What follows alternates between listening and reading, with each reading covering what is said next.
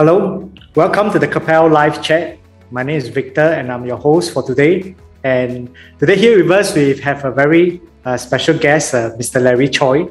And Larry is currently the director and CEO of ISIS Yusof Ishak Institute. And before he joined it, he was a permanent secretary of the Ministry of Environment and Water Resources. And before that, he was also a permanent secretary of Ministry of Transport. So we are very privileged to have him with us here today. And so we just want to welcome you, Larry. Thank you. Today we're going to dive into and explore about the energy sector. There's lots of discussion and talk about Singapore going green, about the clean energy. And we got Larry here with us today. And this is the reason why. Larry, we know that there's this recent energy report that was just being published, and we know that you are the chairman helming this committee. Right? So we would like to just for you to share how did this report come about, right? And what's the main thrust of this report? Okay.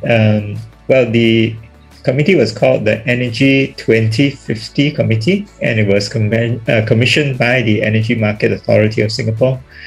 They wanted to bring together a group of experts to look ahead 30 years to 2050, because 2050 is a year in which scientists have concluded that the world needs to reach net zero carbon emissions in order to avoid a catastrophic climate change. So given the dire situation for the world as a whole, EMA wanted the committee to realistically assess what Singapore can do in the electric power sector to try and reach net zero emissions. So to do this study, we had to look at a wide range of trends and factors. Therefore, we were looking for a committee with a range of expertise, but also able to work together.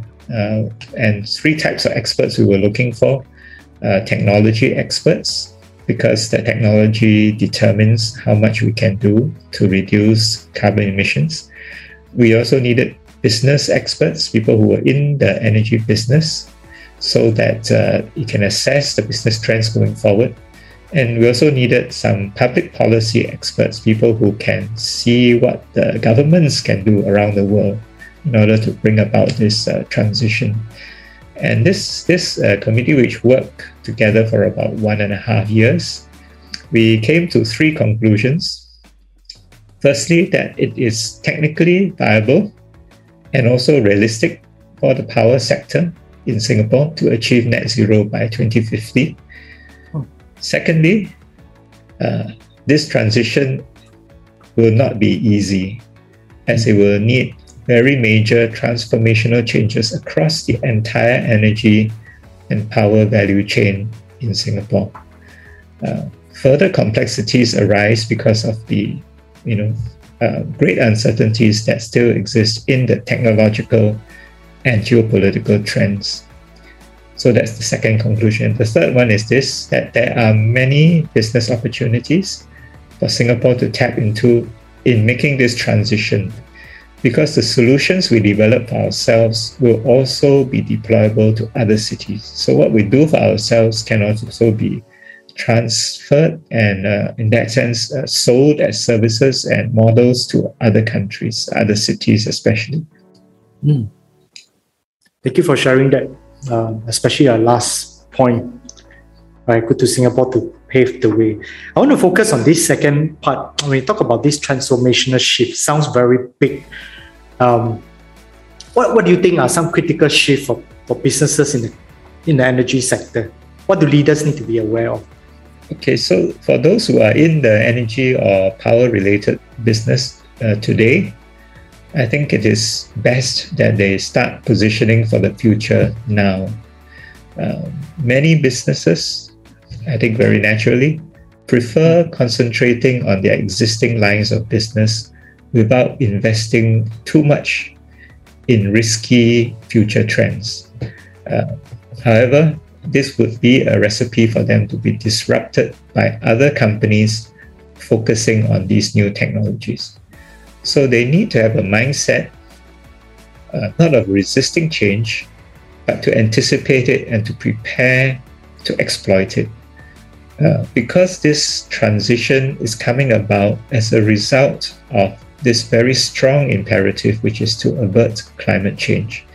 Therefore, the changes will have to be done. It will be compelled by the very fact that the world as a whole will face an existential threat if we do not deal with it. So the power industry, the energy industry, is a very conservative industry. It's very slow moving in the past, but that is really going to change drastically in the next 30 years because of the changes forced upon it by climate change. So for those in the power industry, there will be big opportunities in new carbon-free sources, such as solar power, solar generation using photovoltaic cells. There's also new opportunities in hydrogen, as well as some other new technologies, such as geothermal, even nuclear technologies, and carbon capture. So some of these last three, the geothermal, the nuclear may come a little bit later, carbon capture perhaps later still. There will also be, on the services side, many new needs, many new offerings that have to be found in energy efficiency, managing of what we call distributed energy resources, and also in district level energy optimization. In that sense, kind of within sub parts of the grid today, where energy should be optimized or can be optimized further than what it is done today. Wow, sounds like a lot of development and innovation going to happen in this space, at least in the coming up. That's what I'm hearing. Lots of different things. How might, other than this energy sector you talk about, if I will ask you, how might this transformational shift affect the wider economy? Any inputs from you? So I think at the economy level, because in a sense we have to think of energy as the lifeblood of the whole economy. Right? So whatever the economy does, it needs energy to drive it. So at the economy level, there will be a much greater consciousness of carbon conservation and of energy efficiency. So land transport, for example, will be moving towards full electrification, or it will have to move to other carbon-free fuels. And then on the industrial side, on the industrial part of the economy, today's industries that use fossil fuels in their industrial processes will also need to redesign their processes using different technologies. They cannot stay still and continue to use fossil fuel in the future. For sectors that do not use fossil fuels directly, they also have to become much more efficient in their use of technology by using better equipment, by harnessing the opportunities to produce their own energy, and also by collaborating, as I said earlier, sort of within a sort of district level in order to achieve mutually beneficial outcomes. And this is something that will, I think, pervade throughout the whole economy, here in Singapore, but actually also in any city. So workers in the energy industry also have to be more adaptable. They have to learn new technical skills as the sector goes through its radical transformation in order to reach net zero.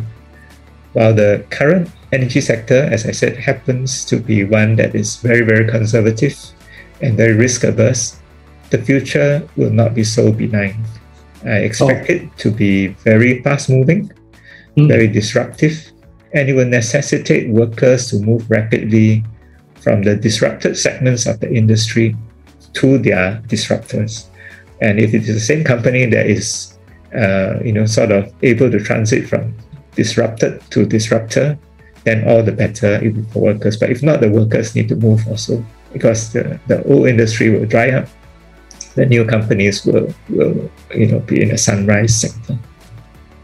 Wow, as I hear you, it feels like there's a certain old image of a more conservative, more risk-averse, and it's going to be something very new. The way we look at this sector, very, very futuristic, very fast, and in a sense, if we use the word lots of disruptions going to happen in this space. Very, very interesting. I'm wondering about also, we talk about the workers, in this sector, because of this shift, right? What skill sets do you think they need to be intentional, right, in learning to? Because it feels like a very big shift. So what skill set do you think people who are currently in the sector, right, or people aspiring to join this sector, what do you feel like they should be intentional to pick up?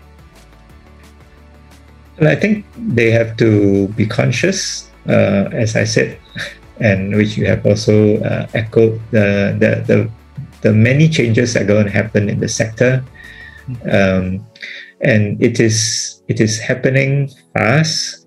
It is also going to happen in such a way that today, sitting here in 2022, we don't know exactly what these changes are going to be. For example, we don't know which new technologies will succeed and how long it will take. So many of the technologies that will be needed for a net zero world in 2050, today they are still not mature, but some of them will definitely come through. The problem is knowing which ones, right? So there are risks that have to be taken by companies, by leaders in companies, and they are the ones who will have to pioneer, sort of blaze the trail into this new technologies. At the worker level, I think they have to be very ready to learn new things. I think the way the world is changing now, it's no longer going to be like what we have seen in the past, where you can learn one discipline and your work will just sort of be from that discipline. So, for example, it will not be just purely from engineering. It will not just purely be from economics. In many ways, in the future, there would have to be a lot of interdisciplinary kind of work, a lot of interdisciplinary skills, because this fast-moving world does require people to understand a more diverse set of forces at work in their industry. So therefore, I think that for workers, average people would have to be much more adaptable, would also have to be much more able to think across different disciplines. Okay. Thank you for sharing that. I'm reminded of really this idea of transdisciplinary thinking skills, as you share about that, and of course being able to be nimble and adjust, right, for this sector. And as you share this sector moving into a very new image, I can really imagine this sector will be something that the young generation, the new generation will be looking forward to, because it's so dynamic. And this will be something that when we look at the new workforce, there could be many aspiring young entrepreneurs in this space. At least that's how I imagine it to be when we talk about how this sector is going to develop. Right? Thank you so much for sharing these insights. Very short, but I think it's so important when we understand this report. Right? This is how this sector is going to move very fast. So viewers, this is a very short, important update about the energy sector, and we have Mr. Larry Choi just sharing the key thrust of this 2050 report. And we're coming to the end of today's live chat. We hope that you stay tuned for future updates. Thank you.